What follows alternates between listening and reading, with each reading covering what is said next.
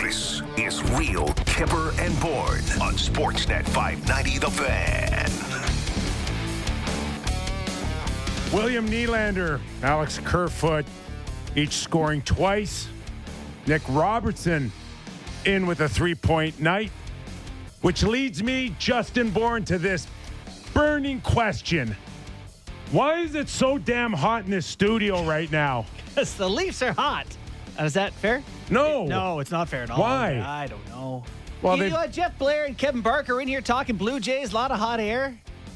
A lot of, speaking of hot teams. Usually we have Bringing an the heat. almost David Letterman type cold studio. Meat locker. Did you make a few adjustments? Because I do feel the air swirling a little bit better. I beeped and booped on some buttons, but you know how that goes. No idea. We'll see if we sweat through this one or not. We should be okay. So I kind of jumped over the first few playoff games that the Jays will start on Friday, and I just say, hey, boys, can we beat Houston? You're ready to go, eh? You don't want to know their answer. No chance? There's another word in between no and chance. Oh, man. Please tell me that they could go on a little. It's baseball. You can get hot. They can get cold. Blair and Barker are as good as it gets. And the one thing they are, too, is realists. They tell you the truth. It's an uphill climb, Kipper, beating the Astros. And we, on the Real Kipper and Bourne Show, are on an uphill battle all season long. We are trying to document a first-round victory by the Toronto Maple Leafs. We are around for the next 2 hours. We'll be all week, 12 to 2. Once the playoffs get started and Jays go on their run, who knows where we'll end up, 3 to 5 at some point. But for the next little while, 12 to 2.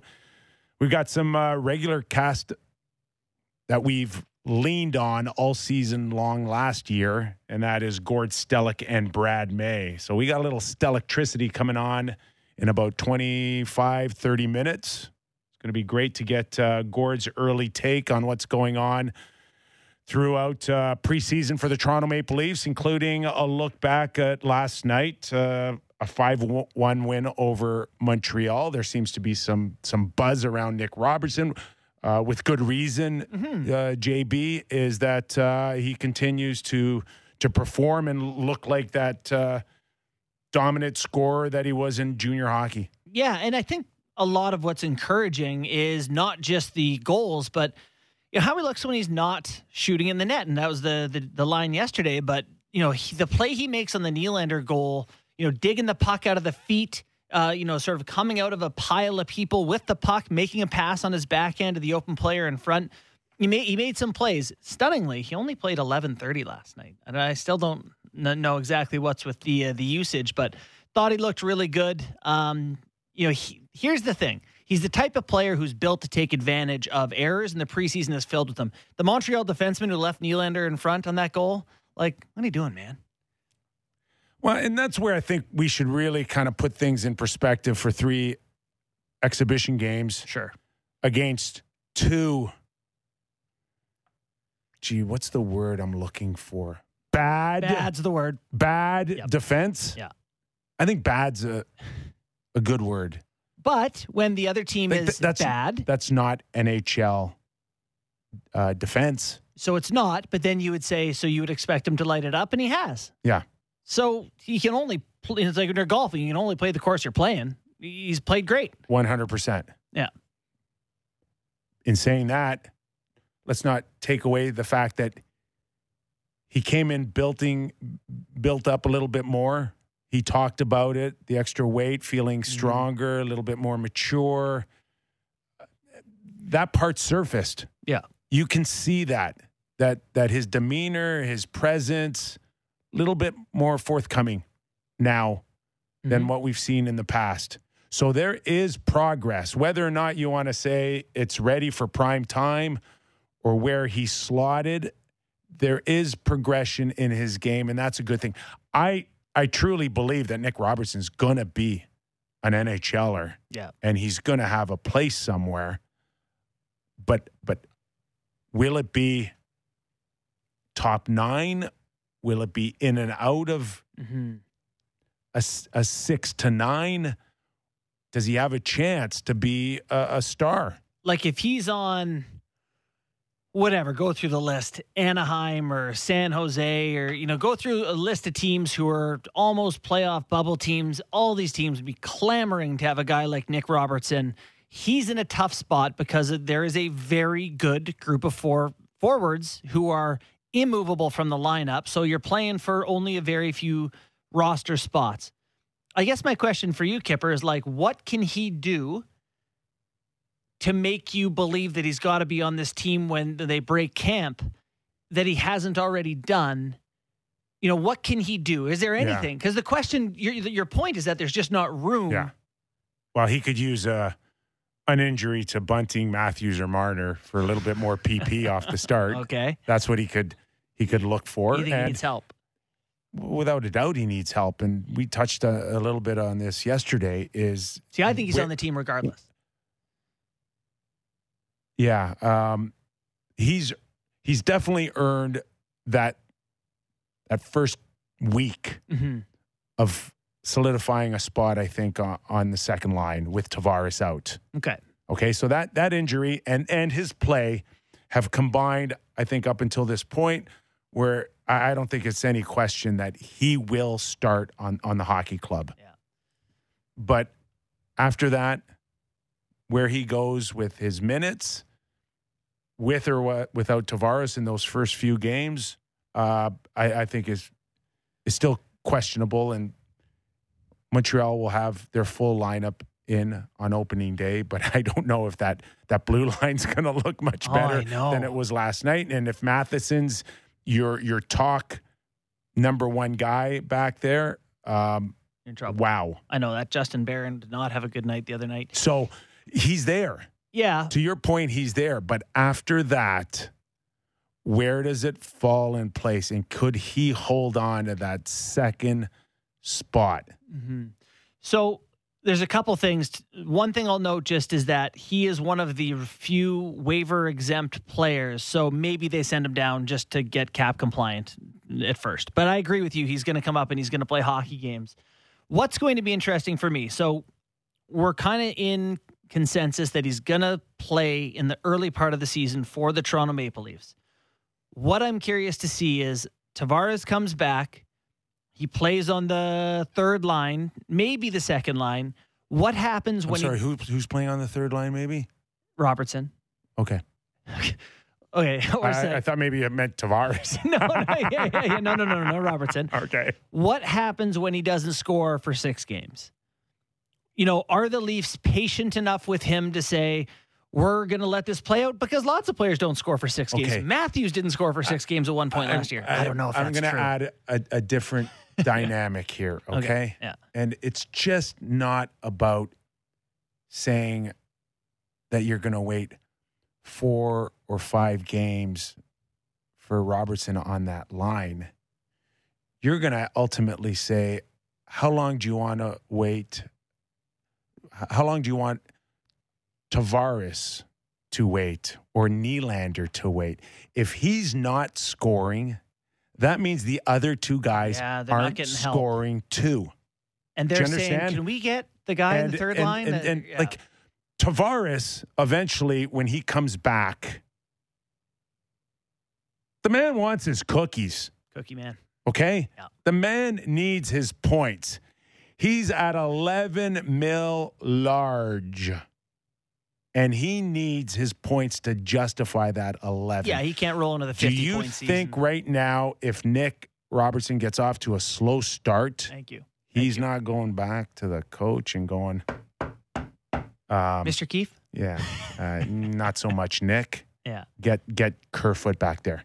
Give me something that can get me going. It's just not realistic that Nick could be shut out while the other 2 guys continue to produce on a second line. So here's the thought I have when I watch Robertson is, remember last year they had him up before the trade deadline, which I don't think you can look back at and not admit unequivocally that they were trying a pump and dump on Robertson. They were trying to put him with good players, play him right up to the trade deadline, and trade him. That's what I mean. They put him in a situation where he hadn't earned it yet in the American League. He wasn't on fire. They put him in a good spot on the Leafs to try to say, what can we get for this guy at the deadline? He didn't score enough. No one took. So now I'm looking at him going, it's not that I think they want to trade Robertson or not that they should trade Robertson. None of those things. But at some point when you have too many of the same things that are good, should you move one to shore up another position? I'm wondering if there is a world where he obviously looks like an NHL player where another team says, we'll take him. We need a left winger on the second line. And they say, we want a defenseman or something like that. I wonder if they don't consider him, if he starts good, as a valuable piece to move. Where are you and everyone else listening in Leaf Nation on, okay, where is their window to win? Now. But if it's 2 or 3 years from now, then you hang on. Patience. But if it's now, then absolutely Nick Robertson should be a chip in play. And if you can pump him up, then pump him up. And I wonder if that stretches into November. Like, let's say he comes out of the gates well, and people are going to say, oh, he's scoring. Why would you trade him? It's like, well, you can't trade any of the big four guys. At some point, the only thing you have going for you is he makes very little money. I don't know. I just wonder if they think that. Not saying they do. If you think that you could get in on Jacob Chychrun, Nick Robertson would have to be in play. And if you're Arizona, you're going, look, he's 22. Look at what his brother's done. Look at his path. He's shot it in the net in preseason a ton. We think that this guy's going to score 30 in the league for 7 straight seasons. Trade Chychrun. By the time we're out of Mullet Arena, we've got a guy who can score. Mullet Arena, by the way. Arizona, real team in the league. Mullet Arena, 5,000 people. Where does that come from? Why is it called Mullet Arena? I genuinely don't know. Is there a product called Mullet? Let's Google the Mullet people. I would love it if just someone made a donation, guys. Somebody made a donation to the school or the arena or whatever. I can't remember. Dave Mullet? No, it's not. It's certainly not Dave Mullet, but it's some mullet, and that's why the arena is named the way it is. This is spectacular. I'm glad we don't know the actual answer. There's some real rumblings about the boys not being very happy down there. Oh, you think? But really upsetting. So surprisingly worse than they expected, or just being a part of the sideshow? I think even worse. Even worse. Wow. Yeah. It's embarrassing. It's embarrassing. Maybe we'll make a few phone calls and get the skinny on that. Listen, I feel for fans in Arizona. It's not a shot at them because there's some real fans, and I feel for the players trying to play in the NHL. None of them should be going through what they're going through this year. But it's a tough look in the league. Speaking of Robertson, a nifty setup for a very wide open Willie Nylander on his first, was it his second goal? Yeah. Oh, Bill. The backhand. Bill loves hockey matches like that. But just an ocean of space. We won't get into completely where the hell Montreal's defense was on that play, but could Nick Robertson be much like a Michael Bunting, where if Nylander's going and Tavares eventually gets going here, how can you not be sitting on 35, 40 points? Yeah, well, that's got to be the floor for anyone playing that spot. Yeah. The floor. I mean, Kerfoot had 51 points last year on every other line, basically. In and out. Yeah. So, it's an unbelievable opportunity if they do decide to give it to him. But to his credit, he has looked very good. I feel like people thought I was hard on him when he came out and played in the Columbus series. Wasn't very good. Didn't think he was NHL ready in the past. Said as much last year. Well, he wasn't. You were right. I know. I feel validated by that. But he looks like an NHLer to me now. See,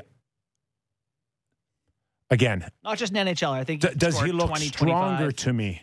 Does he look more confident to me? Does he look like he's ready to go to a next level? Yes. Can I tell from that I witnessed as opposition? No. And I'm sorry. That is friggin' river hockey at its finest last night.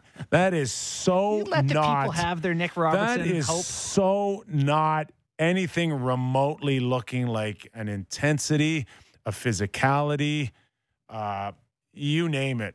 But like we are talking moons between what we saw last night and even thinking about going into a first round in the Stanley Cup final. No, Montreal needs Okay. to actively get defensemen. So I just want to put it in perspective for everybody. Sure, that's relevant, super relevant context. That's not real NHL hockey last night. That's guys getting ready and working on their time. Barron, Leskinen, Bowie, Schunem. Did you catch the too many men on the ice penalty? I honestly didn't. With Matthews jumping on about 50 feet, and you're like, yeah, you got to work on that timing of a line change. Get into the season swing here. That's all Austin needed to do last night is just pick up the rhythm of a line change. That was probably the most he got out of last night. No joke, Kipper. We got here this morning. I watched the hockey game last night. I sat on my couch. I watched it, looked at my phone a little here and there. Apparently, I missed that moment. But I said to Maddie,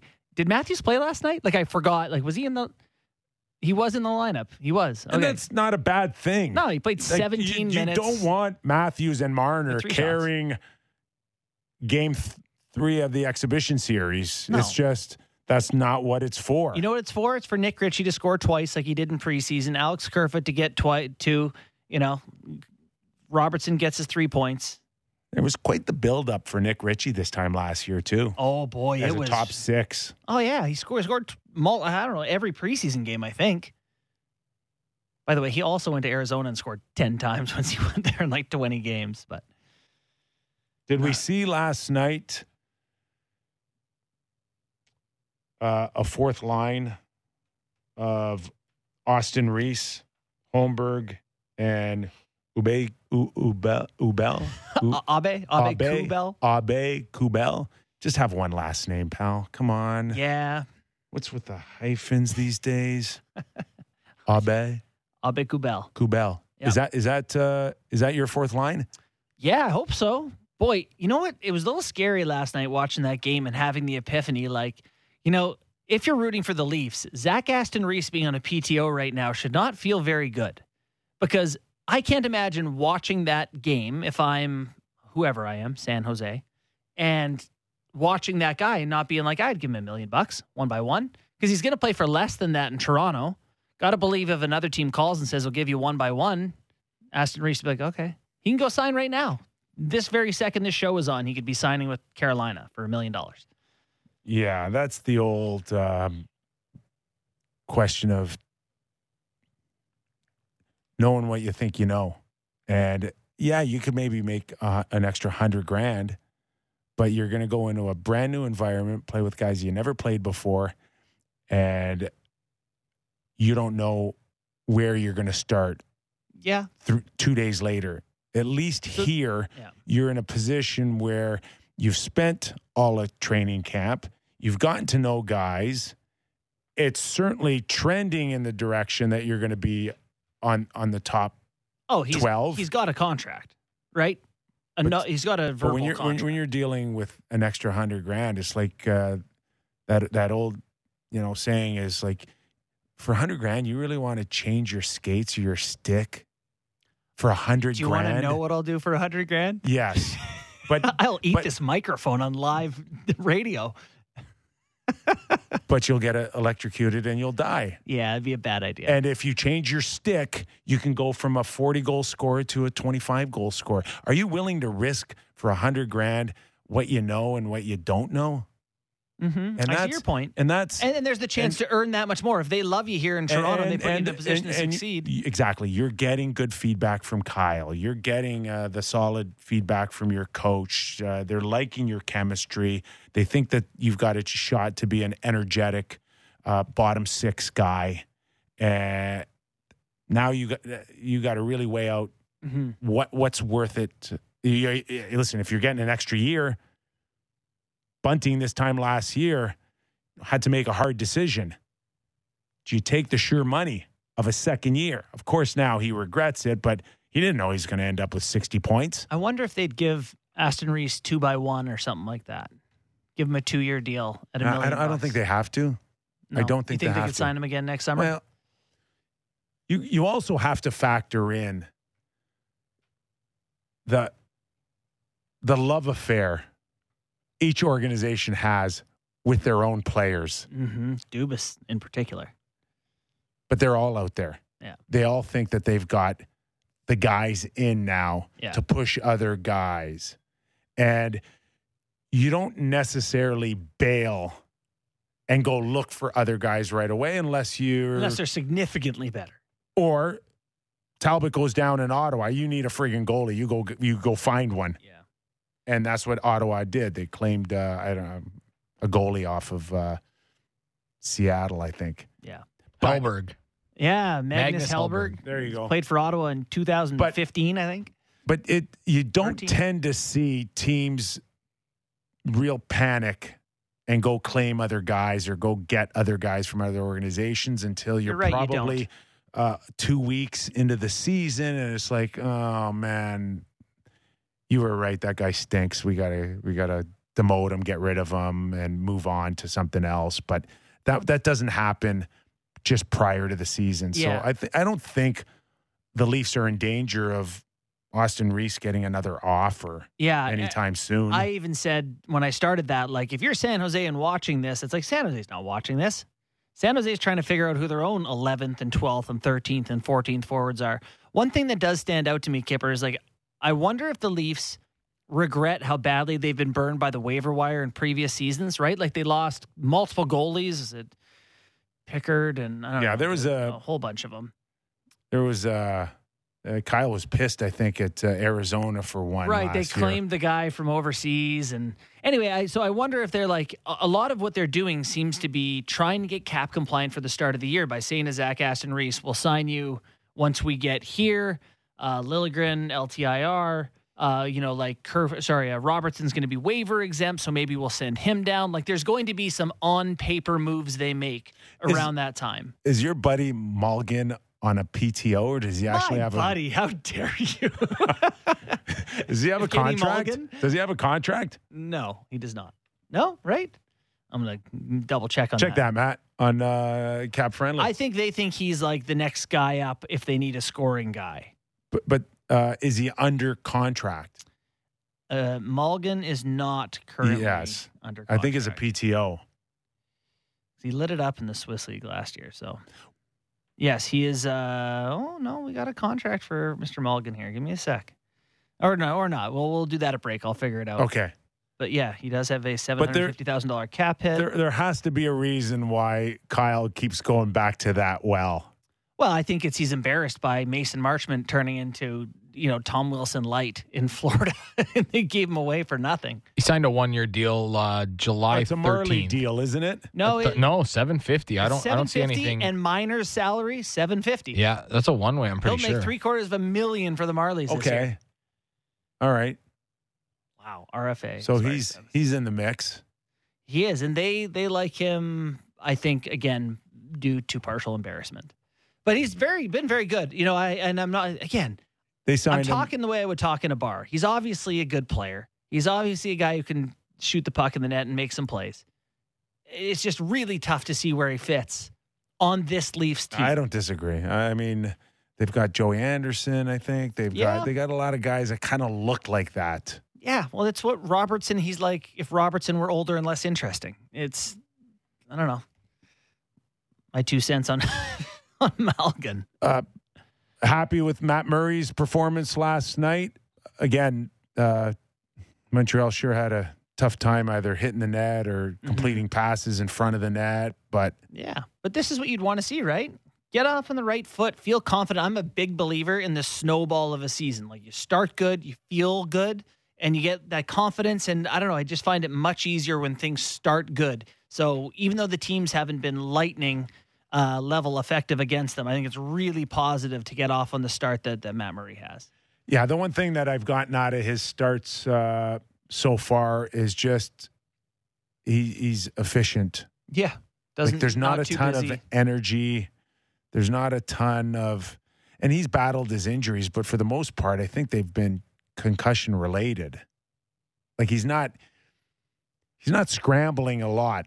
Mm-hmm. He's committed to his angles. He's committed to being as big as he can, and he's a goalie that kind of plays the percentages. That's what the Leafs would love to have, a blocker. You know, Freddie Anderson just moved around and blocked the puck. You don't have to be Peter Mrazek out there looking like Denny Lemieux losing 8-1 to the... Yeah, and Anderson's biggest issues were late in the season. They'd go through him. Right. He was big in positional and a blocker until he became, through the armpit hole and all those other bad angle ones. So, yes, if he has shown that he can be a blocker and be one in the playoffs as well. You're right. I think he's looked positional and sound and all that. We'll see what Gord thinks after the break. Should we toss to get him at 12:30? I like I'm snoozing here. We got a break coming up, and you picked up on it, and that's why preseason. You're you. Preseason. And that's why you're here. All right, as JB said, Stellectricity after the break. Real Kipper and Bourne. Plenty more to come. As promised,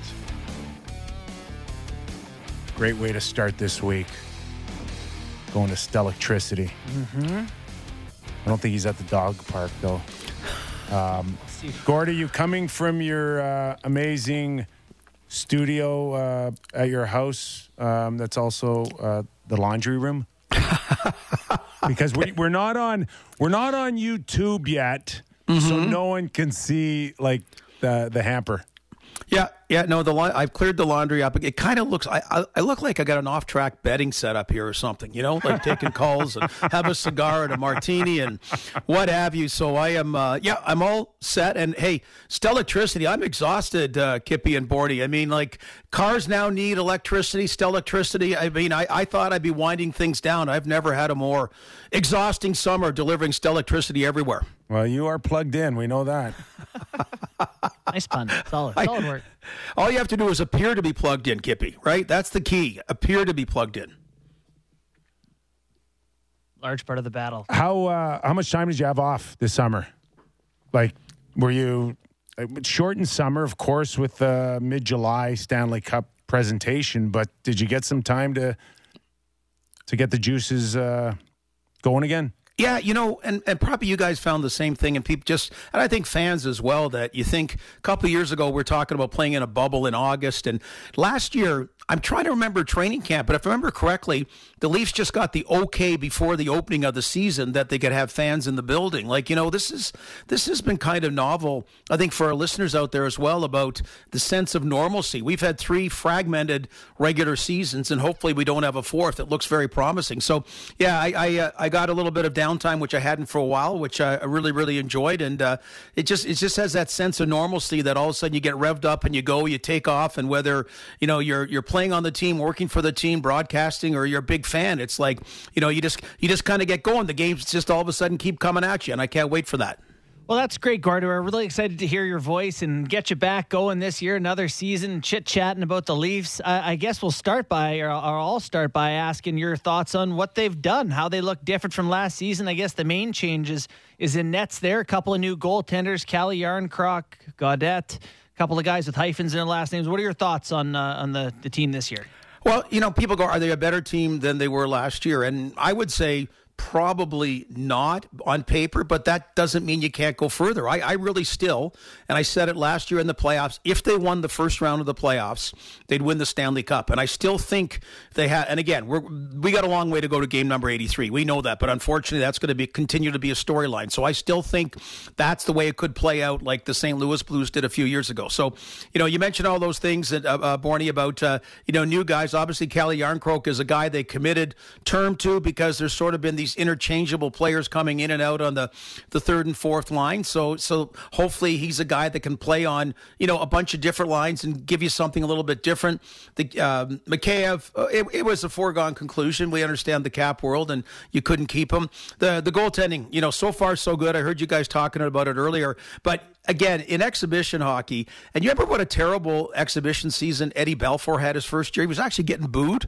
He was getting booed in exhibition games, and then he went and gave us two phenomenal regular season and playoff years, so it's always hard to gauge. But I liked your comment that if you're Matt Murray in particular, and Samsonov really had an indifferent season as well, that you want to get the mojo going and things right early on. So that's the biggest positive I've found, because I just find the goaltending remains the biggest question mark. Okay, so on one hand, and I touched on this a little bit yesterday's show with JB here. So you were the believer that they were one bounce away from maybe a potential Stanley Cup final, unlike many others that says no, the roster's not good enough and you needed major changes, and one of them was the goaltending. So which one is it? Would you have been just as maybe optimistic on a bounce if Jack Campbell was back in the nets this year? Well, let's not wait for a bounce in Game 7. Why not eliminate a team in 5? I mean, the rules don't say you have to go to a deciding game. I mean, that's more what I mean. It's not a bounce. It's like winning a playoff series, taking the momentum and energy of that Game 1 win and making it happen. So, yeah, so Game 7s, you start talking about a chintzy penalty, an over-eager player making them 2 men short, and no bounces going their way in overtime when they got more shots on goal. Well, let's, at some point, let's not do the bounce thing. Let's try to what they should have happened against Montreal and Columbus, win a series decisively. Kippy, the goaltending, I mean, Jack Campbell didn't cost you the playoff last year. Freddie Anderson's in different play, and I loved him in the regular season. He got out goaltended time after time again. I mean, Jack Campbell, I thought, gave solid goaltending. Obviously, at the end of it, Vasilevsky showed why he is as great a goaltender, or one of the top 2 or 3 in the league, because he was a difference maker there. But I would have been fine with Jack Campbell in goal again. When you're talking about changing goaltending, that would mean an upgrade to me, okay? That would mean John Gibson, Jonathan Quick, or someone that, maybe you could get. It's not Matt Murray and Samsonov, okay? That's not what you're talking about. Now, can they be better? I mean, Jack Campbell, there was never no more unheralded, less-known goaltender that came to Toronto from LA and really did the job. So I'd like a goaltender to steal a playoff series, right? Since I talked about Ed Belfour or Curtis Joseph, like be a difference maker in a playoff series, and we have not seen that in Toronto. So let me have you set the table for us on stakes. What are the stakes for Kyle Dubas and Sheldon Keefe this year? Do you believe that this is it? That this is win or be gone? If they're in the dumps at Christmas, is it too soon to pull the trigger? How fine a line are these guys walking as they head towards the 7th season after 6 first-round eliminations? Yeah, and I guess 4 are under Kyle's watch, 2 are under Lou's, if you're looking at the general manager. Again, JB, I don't know how much they're affixed together, like hypothetically speaking. I'm not out after anyone's job, because we always get talking like this and people say, geez, Kyle Dubas, look at the number of GM and coaching changes last year, okay? It's understood. It's a very tenuous position, particularly of late. Coming out of COVID, owners aren't as forgiving and their expectations are high. So in a lot of ways, both of them surviving last year was kind of fortuitous. I wouldn't have been surprised if 1 or both or 2 changes were made there. Why? Doesn't matter. I'm not the owner. So they didn't. So you move on. And on the flip side, you look at the longest serving general manager in the NHL, continuous, has been David Poile. And he's never, he made it to the final once, never won a Stanley Cup. Now, granted, he's not been in a heightened market like Toronto, but it's almost like, he rides the waves up and down real well. And in this case, they got a chance. If they won one playoff round, their asses are getting kissed. All of a sudden, they're signing like Shapiro and Ross Atkins long-term deals, and they're here for like the next 10 years. So it can go either way. I want the positive because I cover the Leafs. I'm a Leaf fan. We're the most abused fan base in all of sports about the lack of any playoff success. And I'm just hoping we're not debating, does this cost Kyle Dubas, Brendan Shanahan, Sheldon Keefe, anybody else their jobs? But if they get 2 of the last 3 years, they've had a dismal portion of their regular season that was unexpected. And really, it was unthinkable a couple of years ago that Mike Babcock would have been jettisoned that early, but it happened. And to your point, hey, they get one of those again, and we're talking 20 games, like 5 and 15. Ouch. We're talking to Gord Stellick from Leaf Nation, pre and post. Terrific work all season long. in terms of, Kyle and the storyline being pretty crystal clear, get out of the first round, you get another contract, you don't, you're done. Is there a sense here that because Brendan years ago went out of his way, thought outside the box to get a guy like Kyle who did not have the experience or the reputation to take on a market like this, he went so far out of his way that's the reason why he's still here? Would he, if it wasn't Brendan Shanahan, would he have been gone by now, Gord, in your Toronto experiences? Oh, I say yes, just based on the fact that the boss likes you, and that's all. That's the only person that matters. And Brendan Shanahan, my understanding was, because I remember talking to Brendan about it, that he asked guys like Dave Branch and that who is a sharp young hockey mind, and he basically cold called Kyle Dubas, and I think Kyle was going on his honeymoon, if I remember correctly, but something like that. And from a half-hour conversation became a 6-hour conversation, and on and on. He identified him as his guy, and Kyle's identified Sheldon Keefe as his guy. So that's a good place to be. But I do think, to your point, Nick, and you've seen it, that you get married or associated like that together, united we stand, and there's a good chance when it all, maybe you all take the fall together. And again, I don't like talking about negatives in people's jobs, but we're just saying, it's been a very loyal front office to each other. They believe in each other, and just like I say, if you're Kyle Dubas and you win and you have the playoff success, then everything becomes a moot point. The positive side of things is last year, Austin Matthews wins the Hart Trophy. He scores 60 times as a Toronto Maple Leaf.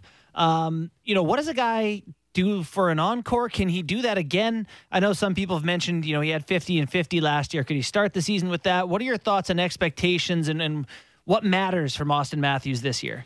Boy, I love JB that he got, the heart. I really love that he got the Ted Lindsay. That one, the players' vote really spoke volumes of what they think of Austin Matthews. So, but he would say the same thing.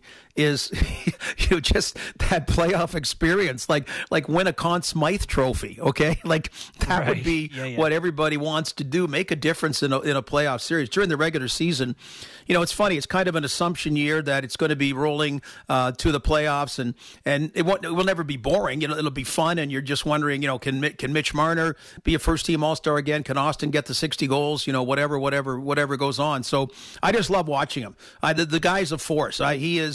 He's arguably the greatest Maple Leaf ever. That's no slight to Mitch Marner or Wendell or Boria or Daryl or and again, Dave Keon. I don't go back that far enough to watch them firsthand, but he's a treasure. He's a real treasure to watch. And I just love, he's one of those guys that is worth the price of admission by himself. So it's the other key is, okay, you mentioned Yarncroke and others. Can you get more depth and balance on the lines? Is there another Michael Bunting that you discover? I mean, when we talk about Kyle Dubas and his staff, that may be as good a pickup as you got last year, that coming out of training camp and early in the regular season, and plus he gets one more year at $900K, a very reasonable amount. Is there someone there? Does Rasmus Sandin, does he become a guy? Like, again, haven't developed goaltenders, really haven't developed defensemen from within by and large, except for Morgan Riley, and you got to hope some of those guys take.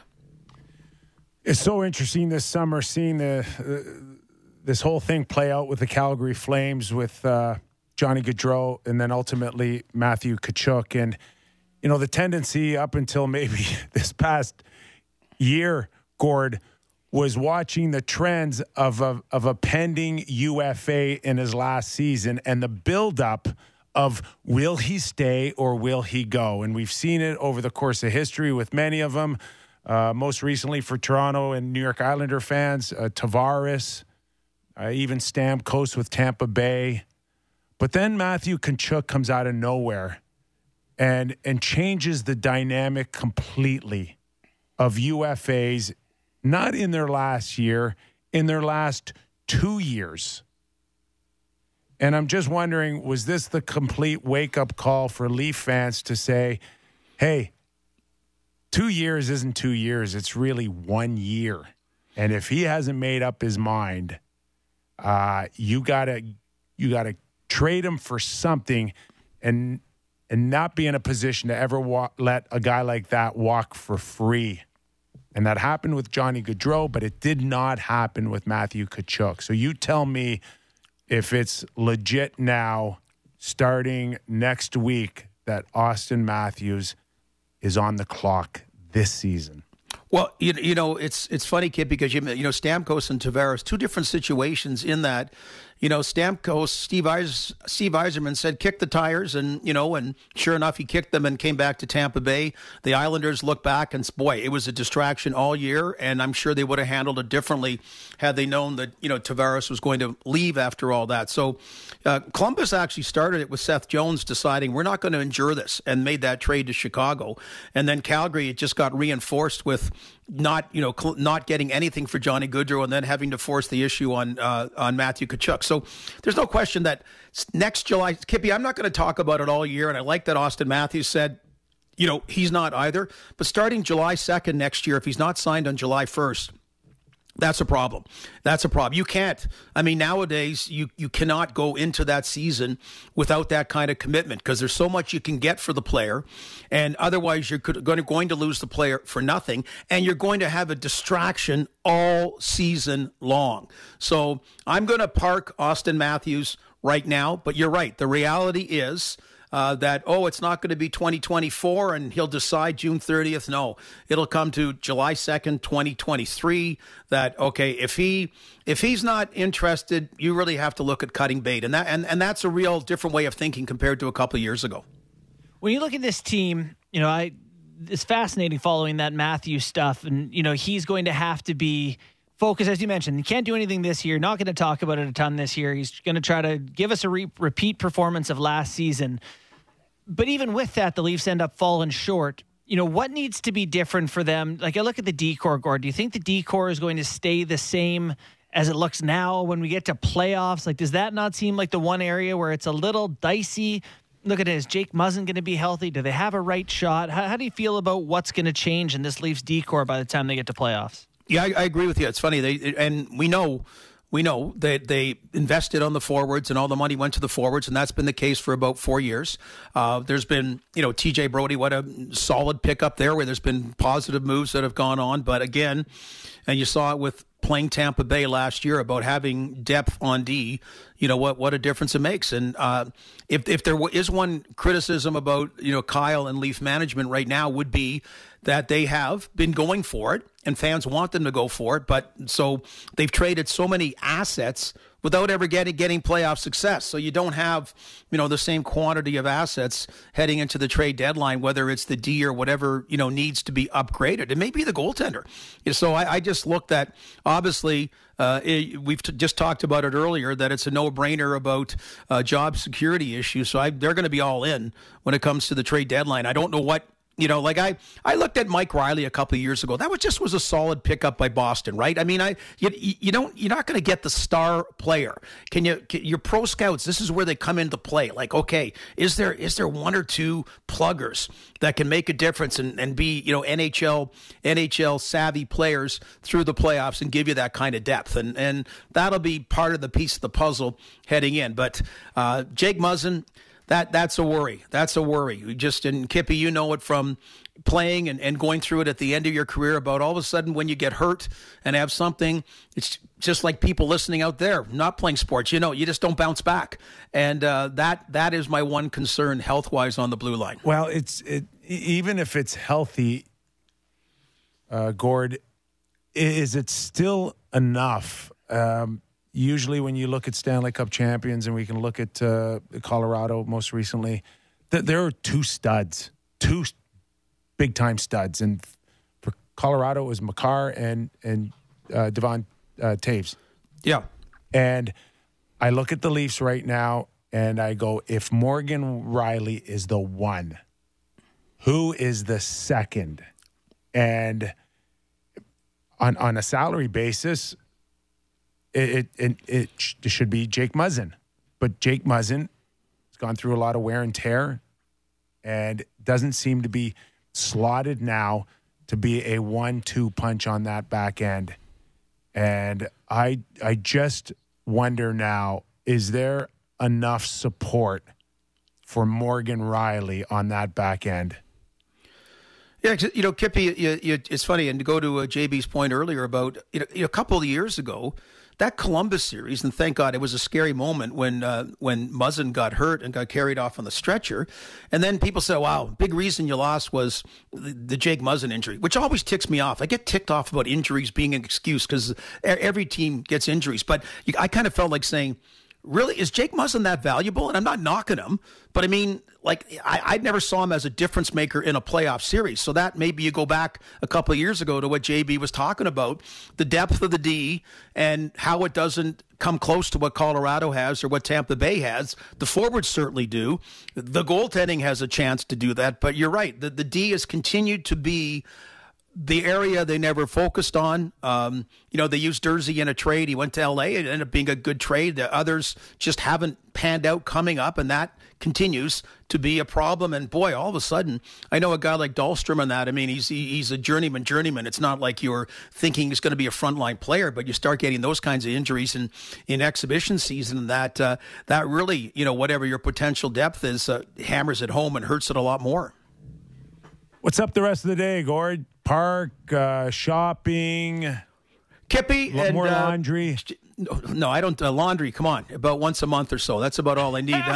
Going to go to the dog park. Got a doubles tennis game coming up later on. And you know what? Tonight, I should say, tonight, I got to tell you, had a few things since COVID. A lot of things got parked as far as celebrations of life go for people.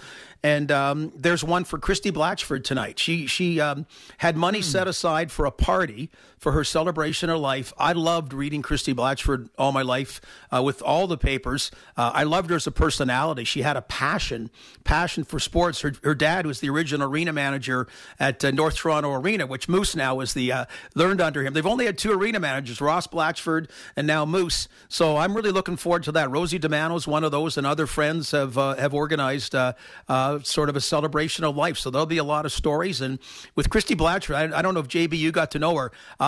You talk about someone who could hold her own salty language rice, right, Kipper?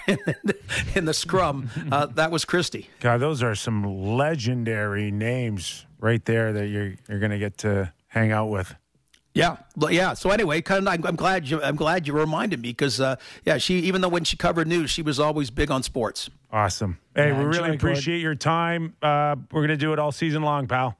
Looks good. Blue says hi. I'm just heading to the dog park, and we'll be listening in the car. Okay. All right. Thanks, Gord. Appreciate you, boys. bud. See ya. Gord Stellick, Leaf Nation, pre and post game all season long, right here. The Fan. Has he got one of those Don Cherry dogs named Blue? What kind of dog Gord got? I think he just faked it. He doesn't even have a dog. He just stands at the dog park. I don't know. The dog's name is Blue, but I don't think it's the same bull terrier. I love the idea of Gord Stellick standing in a dog park without a dog. He just like off, watching the dogs he ripped peacefully. Off Don Cherry's dog's name. Well, I mean, it's a pretty common name. I know multiple dogs with the name Blue. You do? Yeah. Yeah. That's not that to me. That became Don's. But that's Don's thing. Yeah. But hockey guy. I did name a cat. I did name a cat Jigs after Jigs McDonald, the great Islanders announcer. Oh, that must have been so flattering for him. What a way to honor his life. Jigs is still alive, by the way. Like Jigs is doing great. Not the cat, the person. Jigs is the cat's dead. Let's go to break. All right, we'll get a contest going to rename Gord Stellick's dog. For sure. Okay, and we got Brad May coming up as well. So we'll get a few thoughts out of Brad May when it comes to not only the Leafs, but that tough Atlantic division. Yeah. And a team that he's pretty close with, at least following them, the Buffalo Sabres. Want to get his thoughts on how much they've improved going into this season. All right, Brad May after the break. Real Kipper and Bourne. Former National Leaguer Brad May, Stanley Cup champion, will be joining us real soon here, and we'll dive in a little deeper to the Atlantic. The thought is, JB, that Montreal, Buffalo, Detroit, they're going to steal some points back next season. Yeah. Enough to keep them in the mix for a playoff spot. I'm not convinced, but there won't be as easy as they were last season. No, and still they gave the Leafs fits even with, it being last season. So, they got some large guys. Cousins is big and strong and may break out, and Tuck is big, and Thompson's big, and Dahlin and Power, and they got some big boys, talented players. So, we'll see. They got a lot of cap space. We'll see if they decide to fill in around those guys as they go or save that for farther down the road. But there is a reason to be optimistic, I think, in Buffalo. I'm not sure if the feeling's mutual in Montreal from what I watched last night. I think they're the highest salary cap team on the cap friendly page, and they're coming off a dead last season. How is that possible? I don't know. Did you not wipe out Carey Price and his 10.5? I'm sure that's still on there, and that's part of it. But still, that decor, they need help. It's not good for the development of your young players to be just openly bad. You know what I mean? Like, you need someone. Recognized Mike Matheson and nobody else. No, but it was really fun to say Jack Eye. That guy's last name. Is that what it is? It's Jack Eye. Yeah. That's the guy who Nick Robertson ate up along the wall, I think. Was it? on Nylander's goal. Pulled it through his feet. Yeah, the last name is spelled like Xheja. I don't have it in front of me. But yes, it's very complicated looking, but pronounced Jack Eye.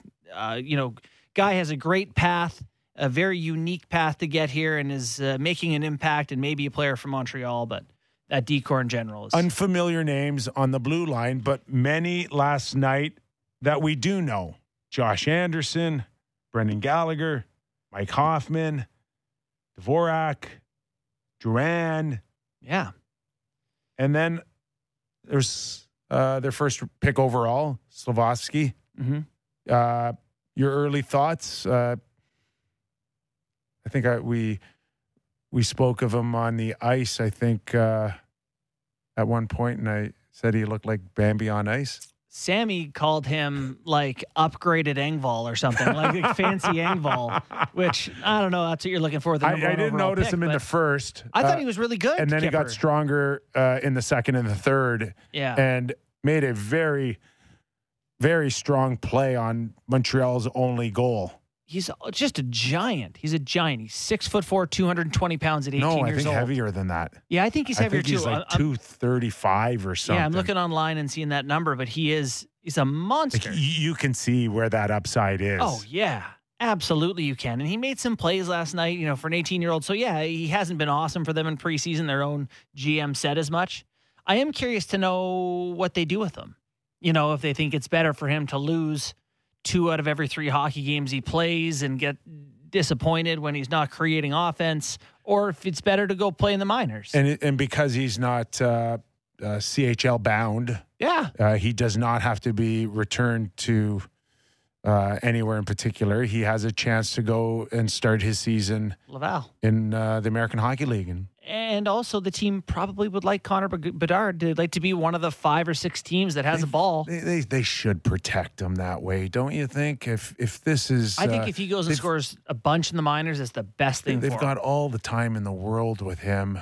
It's not necessarily a great look when the first pick overall in the league is in the minors. Not when Shane Wright gets 50 points for Seattle this year. It's not going to look as good. Maybe that was aggressive on my part. And he's got a chip on his shoulder too, by the way. I like that. I liked that he stared down the Canadians when he didn't get picked and went up for Seattle and stared him down. Better situation for the kid too, right? It's like when Tyler Seguin doesn't get picked first overall, he goes to the Boston Bruins. So sorry, you get to go win a Stanley Cup now instead of going to a lesser team. So maybe a good thing for Wright in the end. And there's that buffer to start the season, right? The first 9 games, is it the 10th that you have to make the decision, or before you get to 10 or after you get to 10? Can't play 10, so you can play 9. Can't play 10. Can't play 10. So you'll see that with him. Play 9, yeah. One other guy that I thought actually looked fairly strong, Sean Monahan. Yeah. I didn't He's have moving. He is either number 1 centerman, healthy, quite possibly. That's right. I mean, of course Suzuki's there, right? But I'm as far as true experience but this has got to be one of those.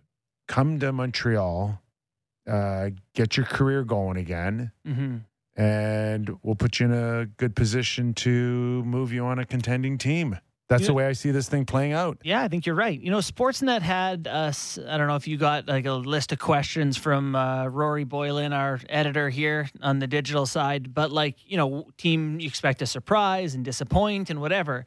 Like the Habs to me are not the worst bet for a team to surprise. They were 32nd out of 32 teams last year, which I don't know if you guys know this. Not very good. This year, I see Caulfield being there for a full year and being a 30-plus goal guy. Suzuki's going to be better. Dvorak, you mentioned a bunch of names of pretty good hockey players, whether it be Doc or Anderson or Gallagher or Dvorak or Dadonov or Hoffman. They got hockey players. If they get some goaltending, could you not see this team being, hold on now, not good, but not dead last, 23rd in the league? Again, I look at that blue line and I wonder. Matheson, Savard, Edmondson, Barron, Harris, Weidman is what I see on Daily Faceoff right now. I think that would be a hell of a season for Cole Caulfield to end up with 30 goals. I think it will be a very difficult 30 goals for him to get. You don't think he's going to get 30? What did Nylander get last year on a pretty decent season? What did he get, 37? I'm going to 38. I'm going to Google this because I don't want to say it. What I think. Yeah. Yeah. Well, I am just saying that you think he'll be half a dozen goals behind Willie Nylander. 34. Okay. 34, not 37 or 38, 34. I'm like, and that's a pretty good number on a deep team. Yep. You're playing in the offensive zone way more than the Canadians. But Caulfield scored 23 last year. And he was, damn near blanked before Marty St. Louis. I think he had one before St. Louis took over. So he's a scorer. He's going to shoot it in the net. Yeah, 30's a lot, but I would take the over, to be honest. It's never smart to take the over on a number like that in case he gets hurt or something, but I would take the over in 30 for Caulfield. I tweeted that Caulfield was going to get 30 in playoffs against the Leafs, I think, and I get it sent to me all the time from people who are like, oh, you only got 20, idiot. Where's Kirby Dach's upside? I've got him 6 to 9, 7 to 9. Really? In the height of his career. I don't see him becoming a top scorer. Here's what I know. I know that teams don't sell on 21-year-olds if they think they're going to be number one centerman. 6'4", 200 pounds, 21 years old, drafted high, drafted third overall in the first round. Teams don't give up on you if they think you're going to be special. So the Chicago didn't think he's going to be special. I tend to think the teams know, they see these guys all the time. So I think that's fair, Kipper. They probably see someone who's not going to be what they thought he was when they drafted him. So sure. But if he is going to be a third line centerman and be big and contribute 20 goals a year, he scored on pace for 12 last year if he played 82 games. 20 goals at 6'4" and centerman. Take that, right? If you're the Habs.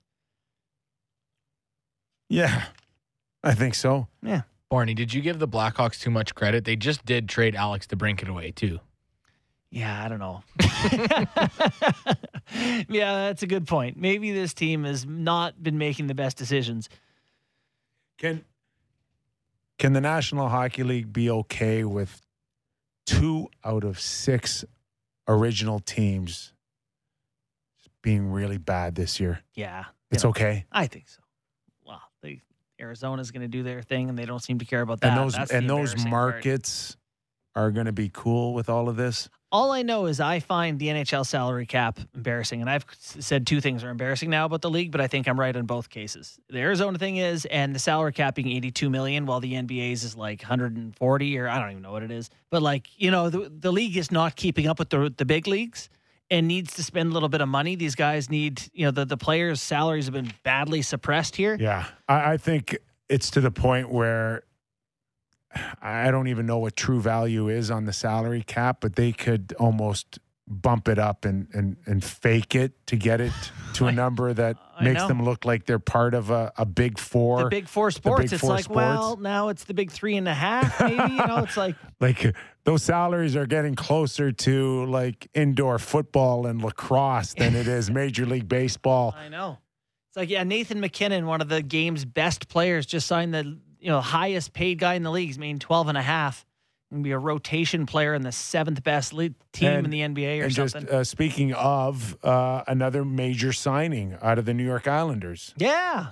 And, of course, the Islanders didn't release it because Lou Lamoriello likes to do his thing. But Matt Barzal signs an 8-year deal for $9.125 per season. Value. Great deal. Great deal. When that salary cap goes up, so 8-year contract, that'll take him through whatever it is, 2030. They said the NHL is saying the salary cap is going to go up to $92.5 million by 2025. See, I'm not sure. Yeah. Okay. So, where's your comfort zone? Didn't the Leafs fall into that trap? Oh yeah, and go and spend on their big 4 forwards, and then find out that the cap doesn't go up quite like you thought. Well, there were some circumstances you couldn't foresee there. Take a look out the window right now and look at the world today. Would anything surprise you at all? No, nothing right? would. Literally nothing. A giant squid could hit that window and it'd be like, yeah, a squid. What do you call those things that shoot out of the sky and hit the earth? Meteors? Asteroids? Yeah. Asteroids. Come on. Wouldn't be that surprised. Fair enough. Brad May wouldn't be that surprised. He's prepared for everything. Mayday. Where are you? You taking a COVID test? What's going on? Hey, you know what? I'm not kidding. I'm just getting my hair cut. I'm stepping out back into my car, so I don't have to. I'm not going to sneeze. I don't have a swab up my nose. And let's remind listeners. Last year, we actually had you on the show while there was a swab up your nose. You know what? It was terrible. I was in Houston, Texas, but I had to do my thing. I don't know, PCR test or whatever it was. But so happy that we don't have to do that anymore, and we don't have to wear masks on airplanes, and we can travel, and we can get back to doing what we do, and seeing some beautiful faces like yourself, Nick. Big smiles, and maybe get to some sporting events. I look forward to the Leafs. Yeah. I look forward to their season. Brad and I were fortunate enough to take part to Princess Margaret's road hockey to cure cancer on the weekend. Oh, nice. And Brad's just shy younger than me, but I do believe that you felt it as much as I did the next day. I hope, Brad. You know what, Nick? I know exactly where you're going with this one. No, you know what? I've been out. I used to run, but now I walk, which is really crazy. And when I walk up hills, it actually wins me. And oh my God, yeah, very humbling. We had a great time though. Played ball hockey. Didn't work too hard, but I played with some great people and raised a ton of money for. Obviously for cancer and Princess Margaret. So 2.6. It's a wonderful event. Wow. Yes. 2.6 million. There's nothing like it. It's great to see everybody come out, support it, play the game that you grew up with. One player, I believe, is a goalie, Adam, I think, dislocated his kneecap. And it's a pretty big parking lot out in Vaughan. I think you could hear him scream back to Lakeshore. Hey, Nick, I saw him. We hope you're doing well, Adam, by the way. I saw him being carried, from his game to wherever, probably the infirmary or the medical tent. But there was another moment during this day, because guys are stupid, right? Just over the history, men are dumb. Yes. Especially when they're competing on a Saturday afternoon, raising money for charity. There was actually a brawl in one of the games. Oh, really? But that's hockey, somebody must have probably got a slash in the shin or the kneecap or something. But guys being guys, that was really stupid. But $2.6 million, we're okay with maybe an injury and a brawl that breaks out to raise that type of money. I don't know. Yeah, no, when it gets competitive, I've seen that in a charity softball event, a snapped Achilles, people trying to sprint who haven't ran in 3 years. It's tough. Hey, you gotta put yourself out there, and it's tough to not try. So good hustle, team. So, Mayday, we're watching the players much shorter training camps than we were accustomed to in our careers. Is it enough for them? Is it enough for you? Are you in game mode? You ready to go this season? Well, I no. First of all, they don't need a training camp as long as we had. Guys would show up to, it changed when we started, Nick, really early 90s, or late 80s, but there's no doubt these guys are in great shape. It's not about going to training camp to get in shape. If anything, they got to manage themselves because it's a long year. As for the team stuff, obviously there's a lot of personnel changes in the summer. Teams that lost, teams that won, that are trying to do things differently or maybe more of the same. They need a little bit of time for practice. I think with the CBA, there's not a lot of practice time during the season once they start. There's 4 days mandatory off during the season every month. And I think that is a tough thing for teams and certainly new coaches to implement certain systems. So they need to take that time, but let's get going. Let's play some games. And who cares if there's mistakes? If there's mistakes, there's going to be more entertainment for the fans. Get into the season. There's 80-something games. And I was listening to you guys earlier. The Leafs, because obviously we're Toronto-centric here, but it doesn't matter what they do as long as they make the playoffs. It's about what they do in the first round or second. Getting through that first round is everything. They could have 70 wins this year and nobody cares. It's the same. It'll be the same conversation, the same questions. Are they going to win? Are they going to, be better? Have they learned their lesson? Do they have the goaltending? Everything's going to come to that moment. Let's get the season started. Yeah, and so for the Leafs, when they look around their division, they see a whole bunch of teams that have gotten better. Detroit added a bunch of players, and Ottawa did too. What are the expectations for the Sabres this season? What would be considered a success? Obviously, a ton of young talent and a team on the rise. How far are they in their sort of ascension back to being a playoff team? I think they're a ways away. I'm sure people in Buffalo won't like me saying that, but here's the thing. At least they have excitement and they have that promise and potential of all their young stars, the guys that they have, because they definitely have a very good team or very good players, talented players. I think their power play will be in the top 10 in the league, which is actually maybe a bold statement. They definitely have the talent level to do that. The question is, can they defend, and do they have a goaltender or a tandem that can go through 82 games and be elite? I would suggest they don't. But with a team, if they're not going to win the Stanley Cup, they have to, shore up certain areas. They've got some good players that they've picked. Obviously, they're back end with Owen Power and Dahlin. They've got Jack Quinn, who's a sniper, and all he's done is prove that he can score goals. I think they're going to be a fun team to watch. It's some nights they're going to get blown out, and I think they're going to have a nice year. It's just a matter of what the expectations are. If it's too much, it'll be a miserable year in Buffalo. But if everybody takes that approach of let's see where these young guys go, they've got a good coach, they believe in the system, it could be a really enjoyable year for a Sabre fan. But I think it is about the expectations. Were you surprised at Craig Anderson at age 41? Obviously, they've got a top prospect in is it Levi? Devon Levi?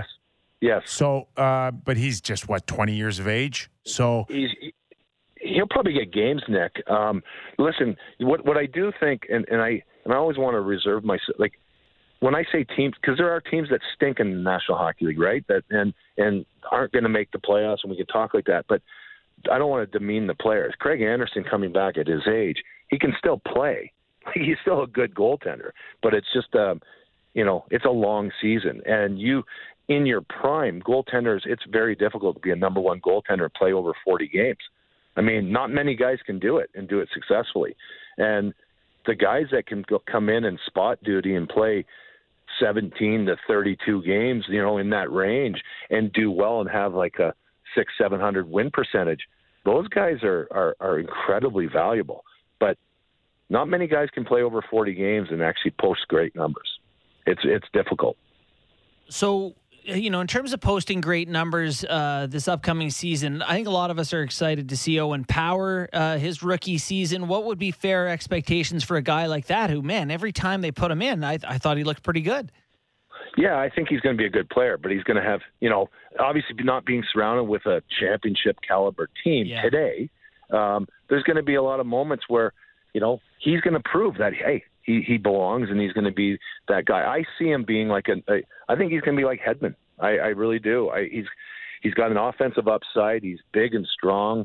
Obviously, it's probably the toughest position outside of goaltending to become really good at and reliable. Forwards, it's, I guess, goal scorers it's a tough job because if they're not scoring, they get criticized. For everyone else that's playing that wants to be part of the roster up front anyways, you play hard, you have energy. There's a lot of things that can insulate you. But as a defenseman, as a young guy, especially if you're not paired with a real wily veteran, there's going to be some nights where he's going to get exposed. But that's all part of the learning curve. And I do like what they've done. I think it'll be an exciting year to watch the Sabres. But again, it's just the expectations. Hey, you know that city better than anybody. Even if they got off to a rocket start, will anybody notice with the Bills and what's going on there with their football club? That Josh Allen? Are you kidding me right now? Well, I'll tell you what, they're one throw away from being behind, obviously, and everybody hating on the Bills. No, Josh Allen's amazing. The Bills are my team. I love them. Excited to watch them. And yes, Western New York is definitely Bills country, and everybody's going to be doing that. But the problem, I think, with Buffalo, and I say it's a problem, is if the Sabres do get off to a good year or a good start, I think the fan base gets ahead of themselves a little bit. It's a long year in hockey. It's 82 games. And tell you what, it's very, very difficult. If you're not in the top 4 teams or top 8 teams in your conference by November 15th, the odds of making the playoffs go significantly down. There's only a few teams a year, possibly, but a year that would come back. If you're not in the playoff hunt November 30th, chances are you're missing it. So it'll be interesting to see. Well, we're going to be leaning on you all season long, pal, on the Real Kipper and Bourne show. So get ready. All right. Hey, I love it. I love it. Let's go. And nothing's filtered. I want to be honest, as honest as I can be. I could be so wrong on my opinion, but I'm going to give you what I got. That's for sure. What I believe, anyways. And you know what? I earned that, Nick. Yeah. And I think being in TV and doing this stuff for 10 years. A lot of times I think or certainly myself, played it safe a little bit, at times. And I'm not doing that anymore because at the end of the day, I'm the guy who has to go to bed at night. Oh. Believe what you think. But you know what I'm saying? We're totally. Yeah. It's not about ripping the players and being disrespectful. It has nothing to do with that. But at the end of the day, a fan wants to hear the straight goods, and I'm going to bring it to you. So have me on as much as you guys would like. George Costanza, baby. It's not a lie if you believe it. I don't know if that's the message, Kipper. Oh, okay. Sorry. Scratch that. Well, certainly don't let a lie ruin a good story. Scratch that for the podcast. All right. Hey, Mayday. Thank you, guys. Thanks, Thank pal. you. Thanks so much. Former National Hockey Leaguer Brad May. That's all an ad season for long. the show, man. What a guy. Oh, Hey. yeah. Well, Absolutely. as honest as he was with us last year, for his goal for this year to be more honest, let him know. I love that. Yeah, you know what? Next time. I too share that, by the way. I'm done with pretending. Yes, exactly. I missed it, but we'll get him on next time. But Tage Thompson's contract. Oh, yeah. $50 million for a guy that's had one good, solid season. And now that comes off of the Barzal signing, the New York Islanders announcing that Matthew Barzal has agreed to an 8-year contract, and the number's 9.15 on an AAV, which I still look at Matthew Barzal, and I'm not sure where I put him. Mm-hmm. I know how good he could be, and I know the potential, but is he a lock-in 8-year top guy for you to lead the New York Islanders? Are you building around Matthew Barzal? Well, lead is interesting. I think he is one of the guys that you would want to pay and keep around for sure. Like you look at some of the guys who make that kind of money. What's that? Like, is that Mikko Rantanen money? Where is that? I don't even know. It's not like it's the high end guy. Well, the high end guy is 9 over 10. Yeah, right. Yeah, he's there. He's there. And I am, as an Islanders fan, I am comfortable with that. I love Matt Barzal. He's dynamic. His potential is huge to be a game breaker. He can take the puck from the D zone to the O zone as well or better than anyone else in the NHL. He's unique, a special guy. Islanders need offense. Kind of a no-brainer to keep him around. I will say, too, little bias. He was great with all the Clark Gillies Foundation events. He shows up at those. He's a part of the community. Oh. He's one of those guys. He's one of those guys. He's a part of the community there. I like it. I didn't get an extra $1 million for being a community guy.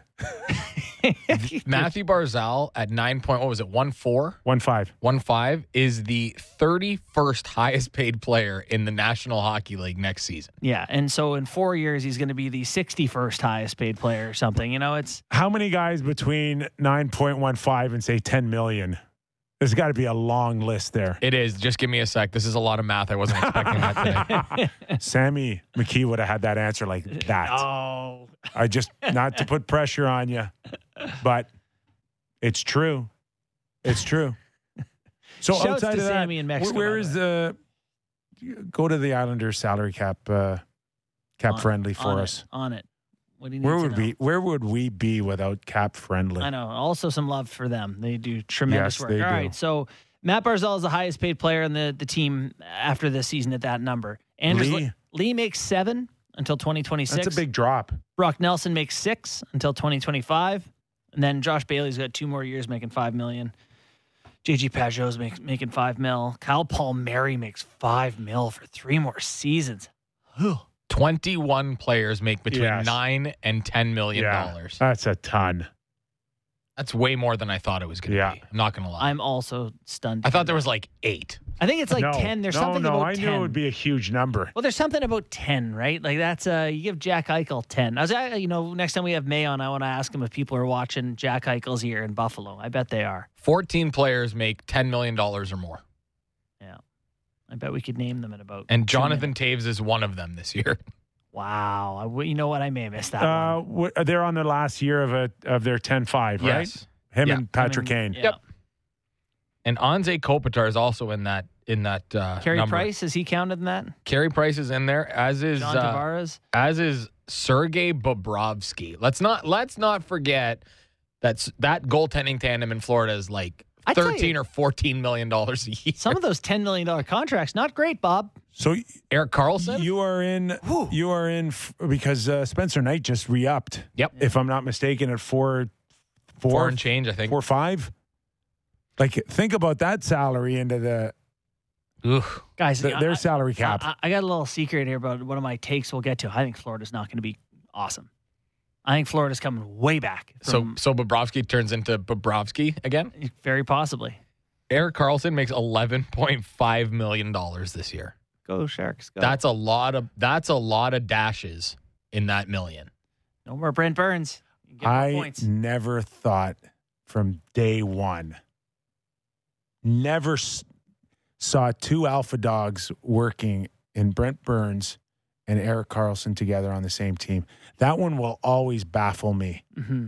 Why? There's flavors Doug of Wilson Vegas to me. went there. Being like, we want good players. We don't care if it fits or not. And it's just, they're both quarterbacks. They're both kind of guys that one of them needs to take charge out there. Unique personalities, too. I never understood why the need to go to Erik Karlsson. You know what is a weird fit to me? Brent Burns and the Carolina Hurricanes. That's going to be wild to watch. I am very excited to see. I think of Rod Brindamore, straight lines, doing everything. Brent Burns out there just doing whatever he wants. I love watching with him. no teeth. No teeth. By the way, Kit Kat. In comparison, Cale Makar's cap hit is $9 million compared to Erik Karlsson's 11.5. Yeah. Cale Makar, by the way, had 29 points in 20 playoff games en route to the Cale Conn Smythe Makar did a huge favor for Colorado. He could have just. He could have. He's like 12 really forced right now. them. Really forced them. It was a 5-year deal, right? Would you rather have Cale Makar or Nathan McKinnon if you could pick one for your team? Sorry, 6-year deal, Kip. I want Cale. Was it 6? 6 years. At 9.5? Yeah, 6 at 9. Yeah. Yeah, $54 million over 6. Yeah. Bargain City. And not too many of that star status. I'll go right back to the Leafs. I mean, 5 years for Austin Matthews, right?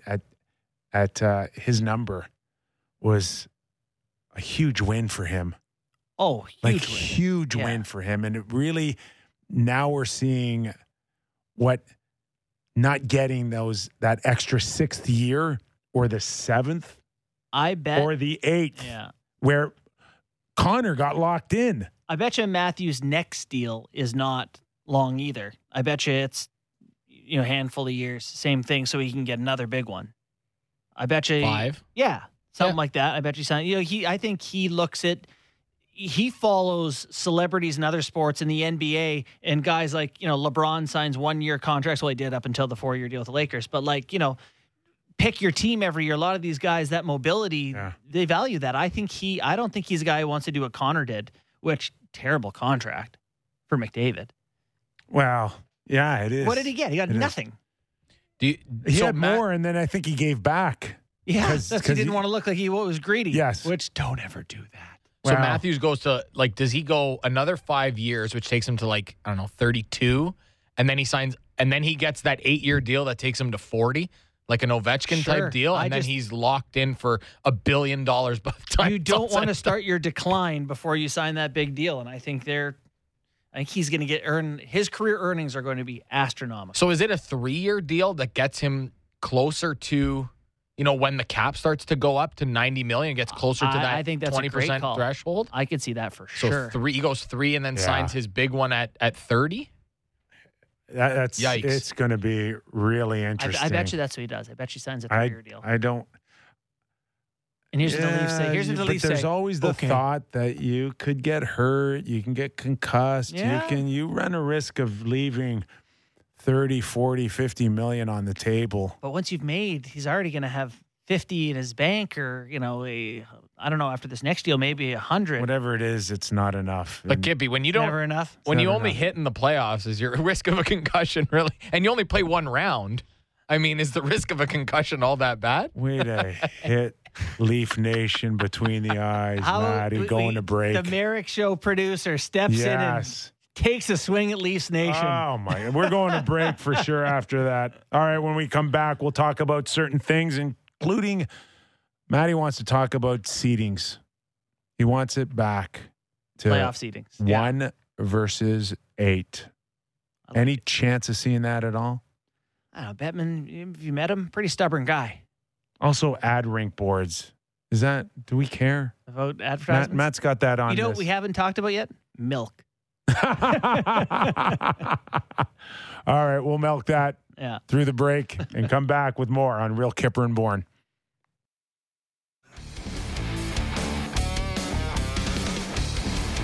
Matt Marchese in for producer Sammy McKee.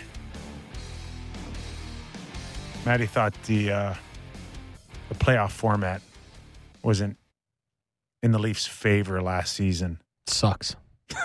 Sucks. It really does. That could be the ultimate,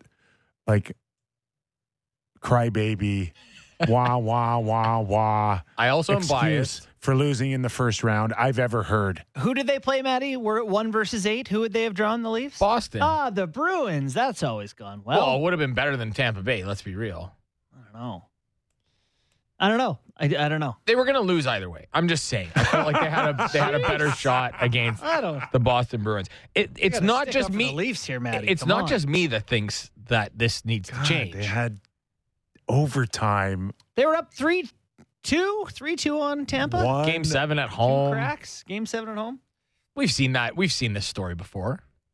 So where would you feel more comfortable? Just going back to 1 versus 8? Well, if the rivalries that have been that we thought were going to be created with having a bracket format where you play within your division actually came to fruition, then I could see the point of having the brackets and doing it that way. But in this case, the regular season, making the playoffs means something, but after that, it doesn't mean anything for seeding. Mm-hmm. Because you can have, the Leafs had 115 points last year. They finished ahead of basically everybody else. They should have finished 3rd. If we're going, divisional leaders should get 1 and 2. Yeah. And they didn't. They get to play Tampa Bay, lucky you, the team that makes the finals every year. And there's no rivalries created. It's not like we're getting Toronto, Ottawa, or Toronto, Montreal every year. For what it's worth, I agree. Thank totally you. agree. Thank you. It doesn't the rivalry thing. You're going to get this divisional It's game. BS. Well, it hasn't spawned what they hoped it would. I haven't. Their Battle of Alberta came about in a different way. Kind of. I don't know. It's random. I like the idea of putting more value in the regular season and going 1 versus 8 myself. Hell, let's go 1 versus 16. And the players want it too, apparently. Like Greg Wyshynski wrote the article. He asked a bunch of players about it. And it sounds like they want to go back to 1 to 8 as well. Yes. Because I think they see the value in the regular season if you have that. Until the league and the owners go, when it comes to those additional costs that you're coming up with, it's coming off your 50%. The additional And they're cost like, being a slightly longer flight. More escrow? Right? Is that it though? The additional cost is the extra the longer Yes. flight. I do believe so. I think that they just think that this is their best chance to keep things. They don't want Detroit versus, I don't know, in the old days when they were in the West going across to Anaheim for round one.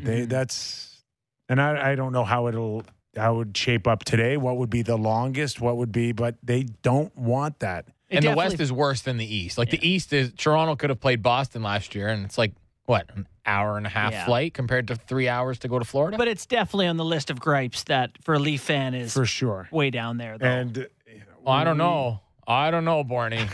I'm not sure about that. The whether you're the Players Association today or the NHL, this era is all about now just creating revenue. It's all about the cash. Do you care about the jersey ads? Well, that's a great segue in because I don't like it. Yeah, I don't either. I don't like it. And I'm watching last night, and no question that RBC threw a ton of money at the Montreal Canadiens. But I'm also staring at a gold in the RBC logo. I know. That just feels a little awkward. Well, on I'm a Montreal Canadian jersey. Right. I'm told by everyone on Twitter that, who cares? There's ads everywhere. There's ads on the boards. There's ads here. Why do I care?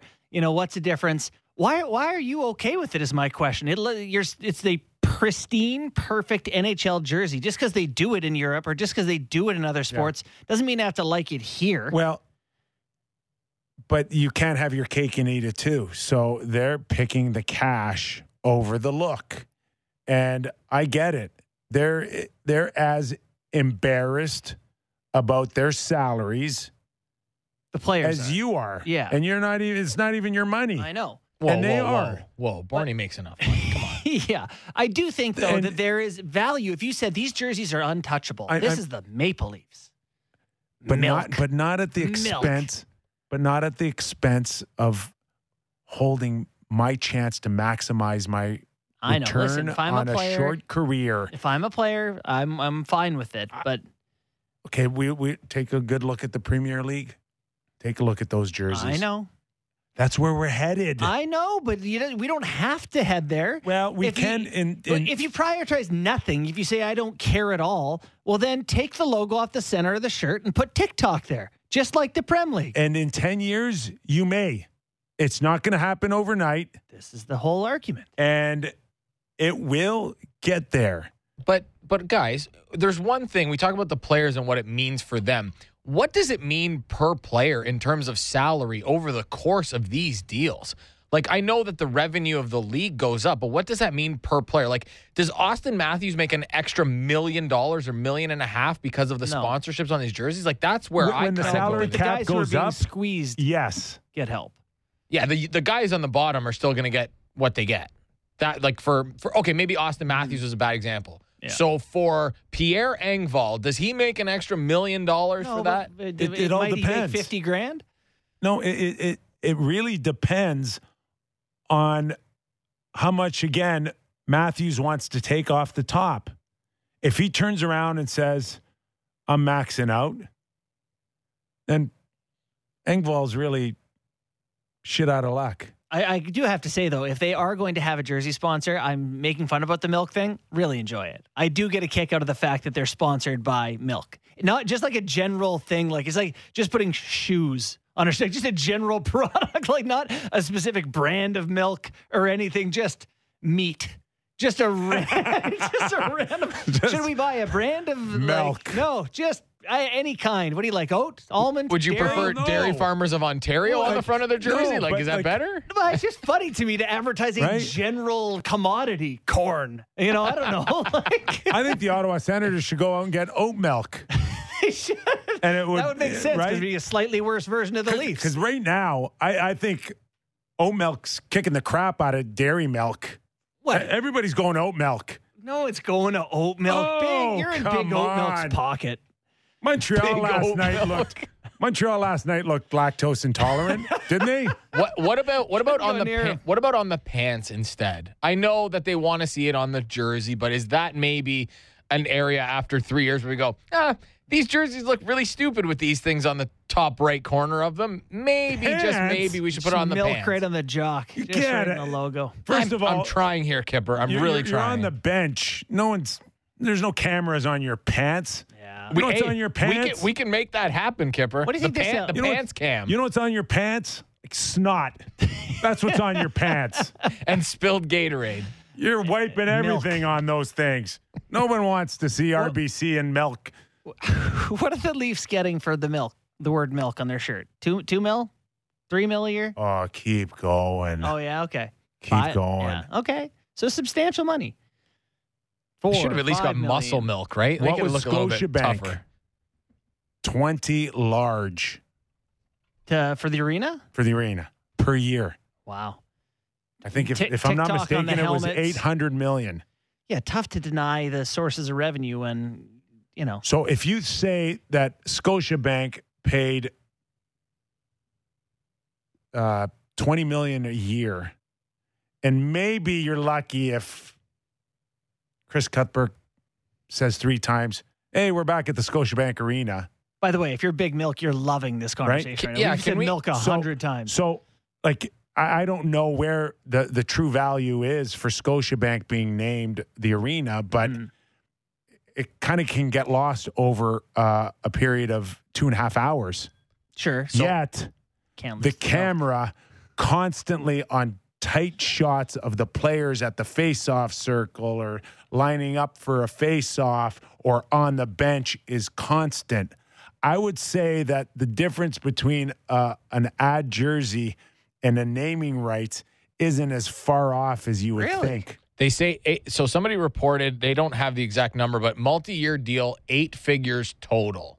Yeah. So, but the other thing is, my question is, That's a big range. where did the Dairy Farmers of Ontario get all this money from? That's what I want to know. They got bank, apparently. Apparently, they got Kipper in their pocket already. We know that. Wonder if they could kick in $1 million and someone on the bench has to drink milk every game. Didn't someone sell a cow in Jack and the Beanstalks for a ton? Like, there's a lot of money in cows. I don't No? Milk. Kid me. It's still It's better than Dairy Farmers of Ontario on the front of the jersey, It is for sure. It is, but for not much better. Are you a milk guy or are you an oat milk You know, guy? this is actually a conversation I just had with Carol and Cameron that, you know, like my house, so I am a general milk guy, but like, do your kids have milk at dinner anymore? Is this still a thing that kids just drink? No, because you're not glasses supposed. of milk? Because we're told that you're not supposed to. Yes. We got support. We got support in the control We're room. not supposed to drink milk. Apparently, Well, it's not that's good. It's not good for Do you us. feed your kid organic milk or just regular milk? Listen, straight up, whatever. It's not organic. You're not going the extra $3 for organic? You know, we did when they were young, and now I'm like, I don't know. Their bodies are going to get riddled with everything else too. So just go ahead. You're screwed anyway. Here, Yeah. just have this. This is at the convenience store. Here's what you're drinking. So just to kind of bring this back into a salary cap, Right. and if, let's just say for argument's sake that the cap goes up in 2 years, $5 million. Okay. That's great. Out of the $5 million that it goes up, how much would a top star like Matthews want off of the $5 million advanced?